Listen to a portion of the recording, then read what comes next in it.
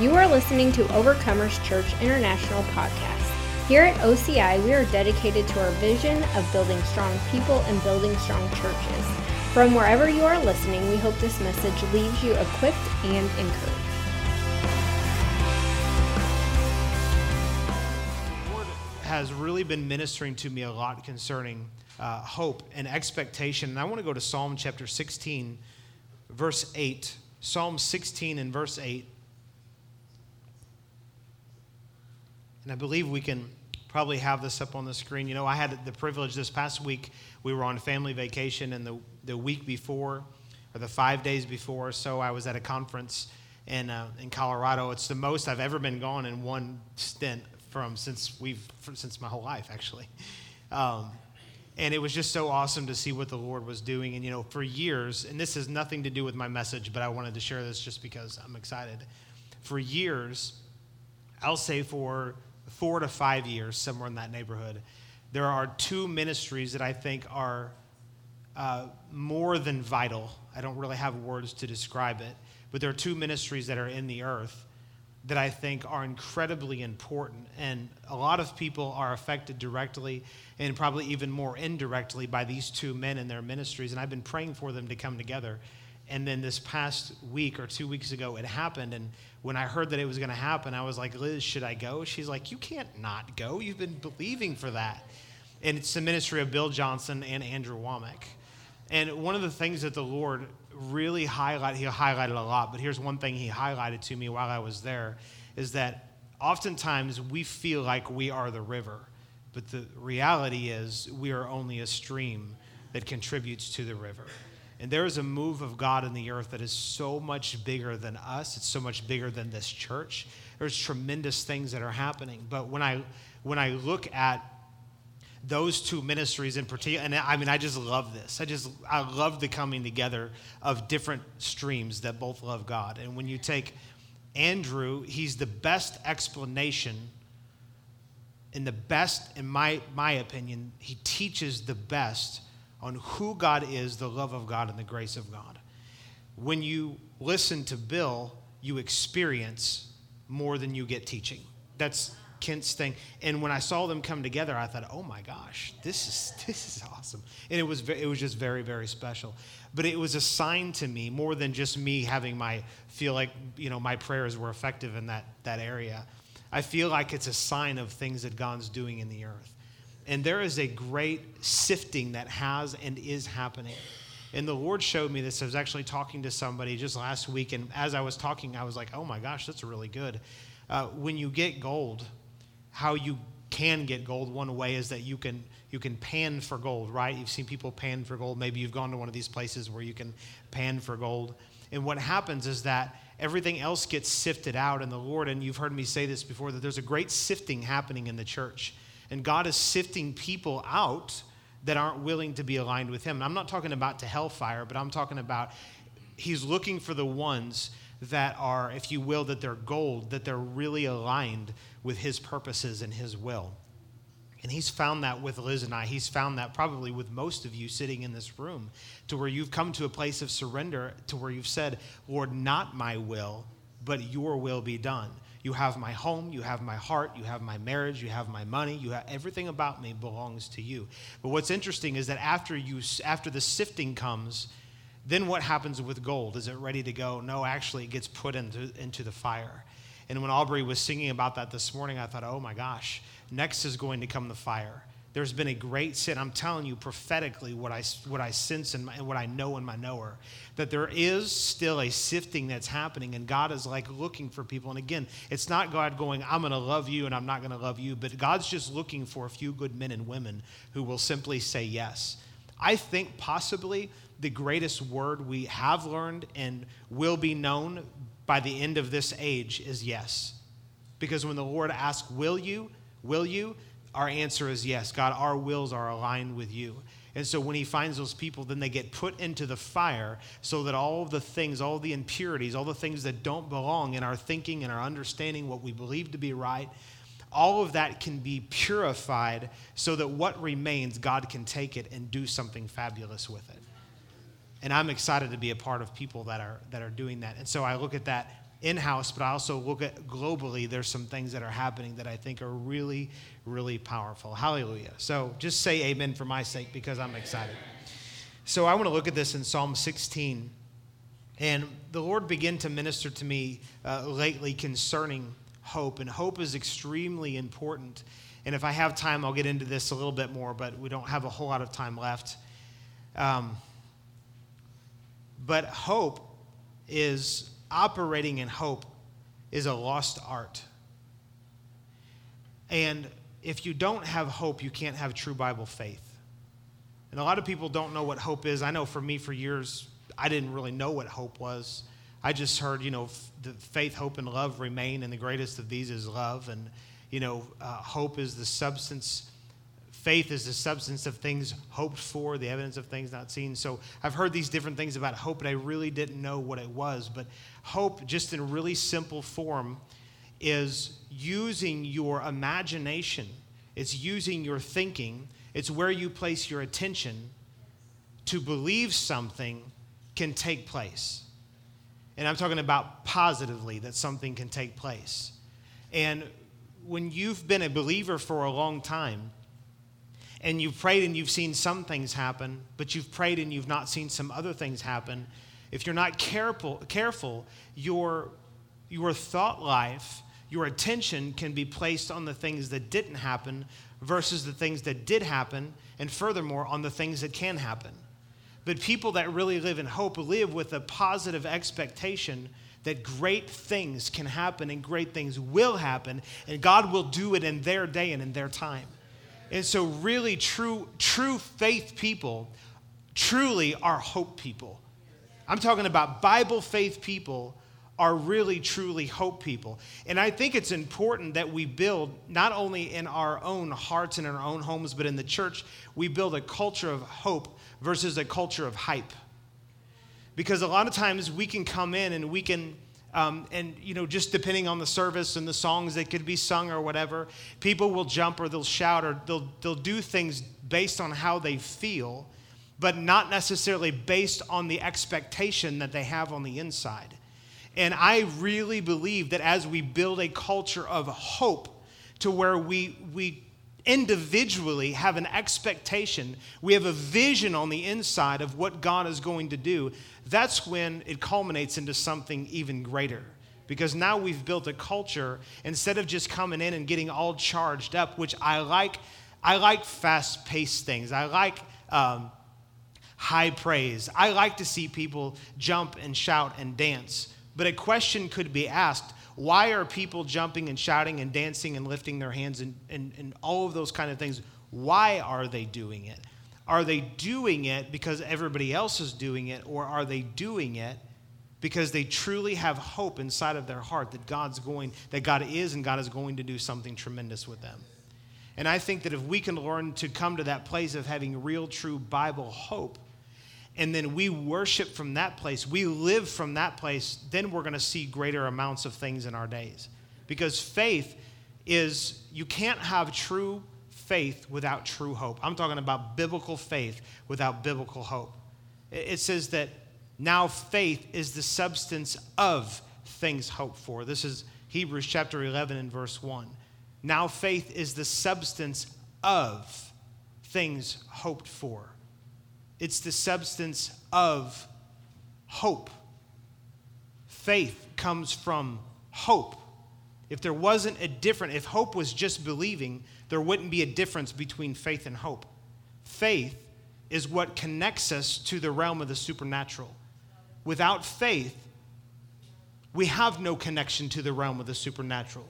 And God wants us to live in the realm of faith. But if we only have, quote, faith without having hope, we have no substance to our faith. It's only flapping lips and just quoting some scripture verses. You can quote 100 verses and not be in faith. Or you could quote one verse and truly be in faith because it was based on real, true hope. Faith is the substance of things hoped for. So you say, what is hope? In simple term, I kind of already said it, but I'll say it again. Hope is using your imagination.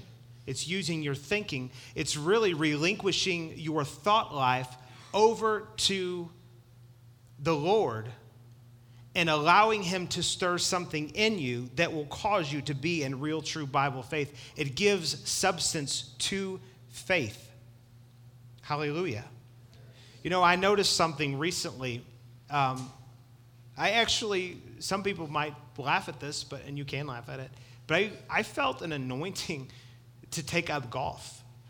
And actually, as the story goes, I've told it, but a friend of mine bought me golf clubs when I was in the golf store looking at golf clubs, and he calls me and asks me what I'm doing. I told him, and he's like, I'm going to give you money. No, I'm going to give you more money. And then when I told him how much they cost, because he asked me, it was like double of what he was going to give me. And he's like, I'm not going to bless you halfway. I'm going to give you the whole thing. And then he was late giving me the money, and then he sent an extra $100. He's like, I'm sorry I'm late. I'm like, you don't have to give me interest on a gift. He's like, no, that's the right thing to do. I said, okay. So I got some extra golf balls then too, so it worked out good, because boy, do I need them.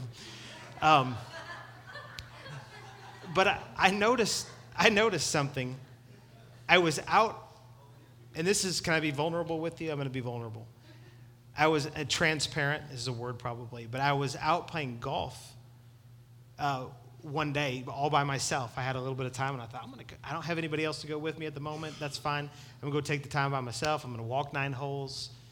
And, you know, I get out there on the first tee box, and I tee off, and as usual, it goes, I had $1,500 clubs, and I still hit like I got Walmart clubs. I hit further bad is what I come up to. So anyways, and so when I hit my shot, I was like, that was a really crappy shot, Ken. And something in me said, that's really not the right thing to say. So I hit, and as it went on for about 3 holes, and I hit a few good ones, mostly bad ones. And the Lord said, listen to yourself.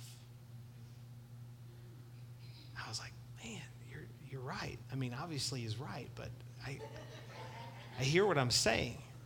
And you might be like, well, it's just a golf game, you know, but it's more than that. We have self-talk. Sometimes it comes out of our mouth, but most of the time, even if it doesn't come out of our mouth, it's still on the inside of us. It's still the way that we think. And I think the exact same way when I'm playing around other people. It's just that I don't say it. I'm a bit of a hypocritical golf player. I won't really say what I'm thinking about my golf game. You're like, what's the point? Is this about golf? No, it's about how we see ourselves, how we see what God can do through us and in us. And so that was just something simple. It doesn't matter how good my golf game is, but what does matter is that I view myself, I talk about myself, and I think about myself like God thinks about and talks about and sees me. And if you're going to have negative self-talk, then you're in negative thinking, then you're not really going to have hope on the inside. And I found that one of the first things that the enemy will often do to kill hope is make you believe that it won't happen for you and to you. And so you can be in a service where you'll have a minister stand up and say, God, there's a great awakening coming. Like here, I say that because I believe that, and it's here, and it's happening. And you can have all of these really powerful things, and you can, hey, amen, amen. But on the inside, you're thinking, probably won't happen to me. I probably won't be used in that. I don't think that I'm really going to lay hands on the sick and see them recover. I don't think that I'm going to see a massive amount of people come to Jesus because I've preached the gospel, or whatever it is. And we get into this place of self-talk, and it's negative, and what that does is it actually works against hope. Because if you could hear something like that, and you could say, you know what, God, you could do that through me in my day and in my hour. You could do that in my life. You could use me to do that. You know, it's just as easy to say, God, you can do that, versus that'll never happen to me. It's just a choice. And when you make the choice to think that way and to speak that way, you build biblical hope on the inside of you, and you actually give substance to faith, which is the tool that takes what's in the supernatural and brings it to the natural. If we miss the step of hope, we cannot operate in true Bible faith, because that means that our faith is attached to flesh, which has no substance to it. Let me look at this and let's look at it together in Psalm 16 and verses 8 and 9. It says, I have set the Lord always before me. You know, that's a very interesting statement to start with. I have set the Lord always before me. Last time I checked, we don't have the power to pick God up and put him anywhere.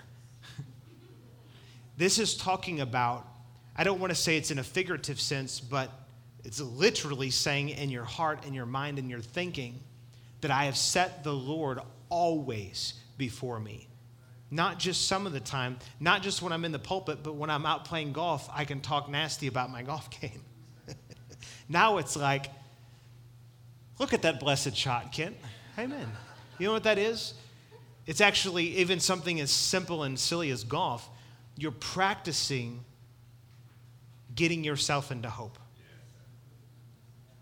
Whatever it is that we're doing, we should be speaking positive about us. You realize that we were created in the image and the likeness of God? He thinks enough of us to put his stamp and his image on us. Every evil word that rises in judgment, the Bible says that you shall condemn. Just like what Jonathan did. He had been hearing these things for years, and finally he got his voice. It wasn't about the singing at that moment. It probably is about that too. But it was about having his voice raise up and saying, no, I'm not going to believe that. I'm not going to think that, and I'm not going to speak that over myself, and I'm not going to receive anything else that anybody else says. If we can do that, because the word says that every evil word that rises in judgment, and it's speaking about against you, it says you shall condemn. There's action on our part to say, no, I'm not going to believe that. Because, you know, you can't, I heard Brother Hagin said it like this. He said, you can't stop a bird from flying over your head, but you can stop it from building a nest in your hair. You can't stop thoughts from coming. I guarantee you, next time I slice the ball over into the next fairway, I'm probably going to think, that was a really rotten shot. And in all fact, it really is a rotten shot, but should I really sit and condemn myself over something that didn't go right? No, I need to say, you know what, thank you, Jesus, that I am going to fix my slice, that my slice is working out. You say, well, who cares about a golf slice? Let's get into miracles. If we can't be faithful over the lesser things, how are we going to be ruler over the greater? We got to learn to tame our tongue. We got to learn to get our thoughts and our mouth in the right way to build true Bible hope. He is always before me, even when I'm playing golf poorly. Because he is at my right hand, I shall not be moved. Look at verse 9. I love this. It says, therefore my heart is glad. Why? Because you're not moved. Why? Because you have the Lord always with you, always before you. And my glory rejoices. My flesh also will rest in hope. My flesh will rest in hope. Most of the time we get this backwards. And when our flesh is not completely ruling us, we have hope. But actually the reverse is true, is that your flesh is what rests in hope. You don't get hope because your flesh isn't ruling you at the moment. If you only have hope because things aren't chaotic, it's not real hope. It's just an extenuating circumstance, and the next time the wind blows and knocks you over, your hope is gone. That's not real true hope. You ever been there before? You prayed for something, and then it was like within 5 minutes or the next day or something, everything came against you, and you fell apart like a $2 suitcase, I heard it said before. You ever seen a $2 suitcase? I got one free at a Cardinal game one time. I was like, this is cool. I was a kid. I literally packed my bag to go somewhere. I picked it up, and the whole thing just ripped apart. And that's often what happens whenever we've got something we think is we feel good about it, but then when any pressure is put on it, it just tears it apart. Real true Bible hope doesn't get moved just because of circumstances. And so when you are in hope, your flesh, can we pull that verse back up there real quick? Your flesh will rest in hope. If you want to see, oh my God, it's so powerful. If you want to see yourself stop going up and down and being tossed to and fro and carried about every which way, get into hope, which is a positive expectation of what God can and will do. and then the next thing that comes against you that is different than the word that was spoken to you, you won't waver. You'll say, you know what? I've got hope in what God has told me. I've got hope. My heart is established. My heart, David said, my heart is fixed, oh God. My heart is fixed. It's steadfast on what you have said. But where that comes into play is not just saying it one time and then walking away from it and expecting it to produce. It's saying it and then carrying it with you everywhere you go. Because when you carry the word with you, you carry the Lord with you. If you want to carry the Lord with you, you have to carry his word with you. His word has to go with you everywhere you go. And when our conversation with ourself, our self-talk, can become the same conversation that we have with the Lord when it's easy, when we can carry that with us everywhere we go, that's when we're going to see breakthrough. That's when we're going to see a difference. Because a lot of the heaviness and the things that the enemy comes and brings against us, it's because we're cooperating with him in our thinking. We're often cooperating with him in the way that we speak. And we're wondering, why are things so heavy? Why do I have this oppression? Why do I have all these things coming against me? It's because, honestly, we're cooperating with the devil and we're not cooperating with the Lord because we don't think right and we're not speaking right, all of those things. Amen. I want to show you this verse in 1 Corinthians chapter 13. 1 Corinthians chapter 13, and we're going to go to verse 13. I want to show you this. The Lord really spoke this to my heart, actually this morning, very strongly. And I'm going to finish with this. You guys are getting something out of this? 1 Corinthians 13, in verse 13, and we know this well. And it says, now abide faith, hope, love. These three. So these three things abide, or these three things remain. But the greatest of these is love. You notice it says that the greatest is love, but it doesn't say the only one is love. That's why it lists all three, because they're all three important. Then go to the next chapter. Man put chapter and verse in there to break things up, and that's fine. But this was all one letter written. So again, verse 13 of chapter 13, and now abide faith, hope, and love in these three. But the greatest of these is love. Now, 14:1, it says, pursue love and desire spiritual gifts, but especially that you may prophesy. Anytime you see a word that's italicized, it means that it was put in there to make the sentence grammatically correct. So if you didn't have the word gifts in there, it would read like this: pursue love and desire spiritual, but especially that you may prophesy. Something needed to be in there for the English language to make sense of what it was saying. Let me throw this out there to you. I don't think gifts is a wrong thing, but maybe a better word that could be in there would be things. Because if you look in 1 Corinthians chapter 12, chapter 13, and chapter 14, he is talking about gifts, a lot of gifts, but he's also talking about spiritual things. So it could read, pursue love and desire spiritual things, but especially that you may prophesy.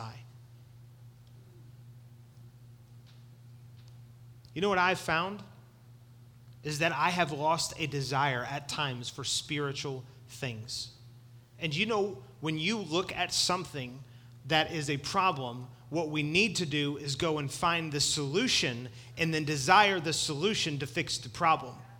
And when you're looking at a natural world that's been messed up by a supernatural demonic devil, we need the supernatural, all-powerful God to fix the problem is what we need. And so you know what we need to do is we need to get into desiring things. It says desire, and some translations say desire earnestly spiritual gifts or spiritual things. And if you want to say gifts, it's not just the gifts of the Spirit, but faith, hope, and love are also all gifts. You know what we should do is we should desire faith, hope, and love. Let me tell you what faith, hope, and love are. Love is the proper motivation for living in the supernatural. Love is the proper motivation for living in the supernatural, for experiencing, for having God show up in your business. It's God's love that motivates us or should motivate us. We're motivated by the fact that God loves us and that we're called to love other people. Faith is what causes us to access the realm of the supernatural. But hope sees the realm of the supernatural.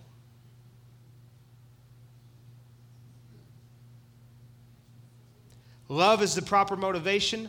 Faith is what causes us to access it. And hope is what sees the realm of the supernatural. What we don't see on the inside, we won't see on the outside. Some could call it faith, and hope and faith walk side by side. They go hand in hand. But again, you cannot have real true Bible faith without true Bible hope. We have to see ourselves on the inside doing it. And this is why sometimes people, they will be faithful to speak the word, to confess the word, to speak the word, to confess the word, to declare what God says. And they'll do it and they'll wear themselves out without seeing any manifestation, any fruit of it. And it's because they never genuinely saw themselves that way on the inside. They never took their imagination and imagined what it would be like to see the problem that they were facing, which is impossible for them to fix. They never saw God coming through and actually fixing that thing and moving over into a realm of victory. And without that, you don't have hope, and therefore faith will not work. Because again, faith is the substance of things hoped for. Of means of, out of, and from the origin of. True faith originates from true hope. It has to be something that we see on the inside. So my heart for you and for us this morning is that we desire hope. It's a gift. Hope is a gift. The ability to see, to take our minds and imagine God doing great exploits through us. That's a gift that's given from God. It says desire earnestly. If you want to leave the word gifts in there because you just can't handle changing it out because that's how you read it your whole life and you don't like the word things, that's fine. Keep gifts in there. Hope is still a gift. Desire spiritual gifts. Desire hope because it's a spiritual gift given to us from God. Desire that our hope increases, that we may believe and see the manifestation, that God will do great things in our day. And this is what I propose to you, is that as we increase in hope, we will increase in manifestation personally, because when hope comes and faith comes, then manifestation comes. Listen to this. I wrote this down just this morning. I hope it's good. If it's not, it's good. Hope inspires desire. Desire inspires action. And when I was just thinking about one of my things, and I've seen this before, and I'm sure I've done some of this, it's like I have a desire to see a whole church, a whole city, but we'll start with our church, falling down at the feet of Jesus, and whatever that looks like. It could be running, it could be jumping, it could be shouting, it could be God just doing a work in the heart, but to have everybody fully engaged to where there's action, because true worship involves action. Sometimes people will say, I worship the Lord, and there's a level of worship you can do in your heart that does not involve actions, but the truest and highest form of worship will involve actions. And so at times it's kind of like, everybody jump, everybody shout, everybody come to the altar, kneel, and God can do those things. And there's times when those words are right to compel people and motivate people. But I believe the highest form of worship is when we are so inspired on the inside about who, not just what he can do, but about who he is. And if we could have a hope in our heart that if we could see him face to face, and that in itself is an end, that itself is enough, that's when I believe we'll see even greater amounts of manifestation of the glory and the power of God. But you can't have desire for something unless you first have a hope that you're going to see it. Because to desire something, when you look up this word desire, it says desire earnestly spiritual gifts. It's saying that you're zealous for it. And just put spiritual whatever in there. Whatever kind of gift, whatever kind of anything that you need or want to see. You should desire it first. And this is like in Mark chapter 11. He says, whatsoever things you pray, when you desire those things. There has to be a desire before the manifestation will come. So actions are produced by desire, and desire comes because there's first hope in your heart. And so I would say, do you have a hope? First of all, if there's actions that aren't there, then do you have a desire? If desire isn't there, then the problem is you need a hope on the inside of you. You need to begin to imagine yourself doing things in worship that you've never done before. Not because myself or Ron, and I'm not saying the word wasn't right, the word was 100% right.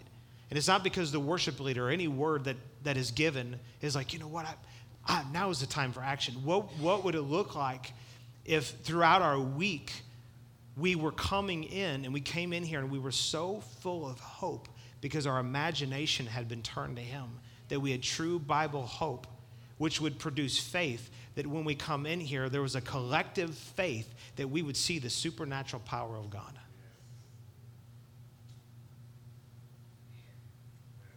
That's what what makes you tick? That's what makes me tick. For 10 years, I have been here, and I have not done it perfectly. If there's one thing I've learned in ministry is that God has not had anyone qualified working for him yet, and that includes me. People got issues, but one thing that you want to know what makes me tick is I believe with everything in me in a manifested glory of God that he wants even greater on our church, on our people, and for our whole region, our whole city. But it comes with people not that just are submitted, but submitted with an expectation that God's going to do something great. I was thinking about this, and I wrote this down, and I said I was going to finish with the other thing, but this is the real closing. I was in prayer last night, and the Lord spoke something to me, and I want to pull it up here so that I say it right.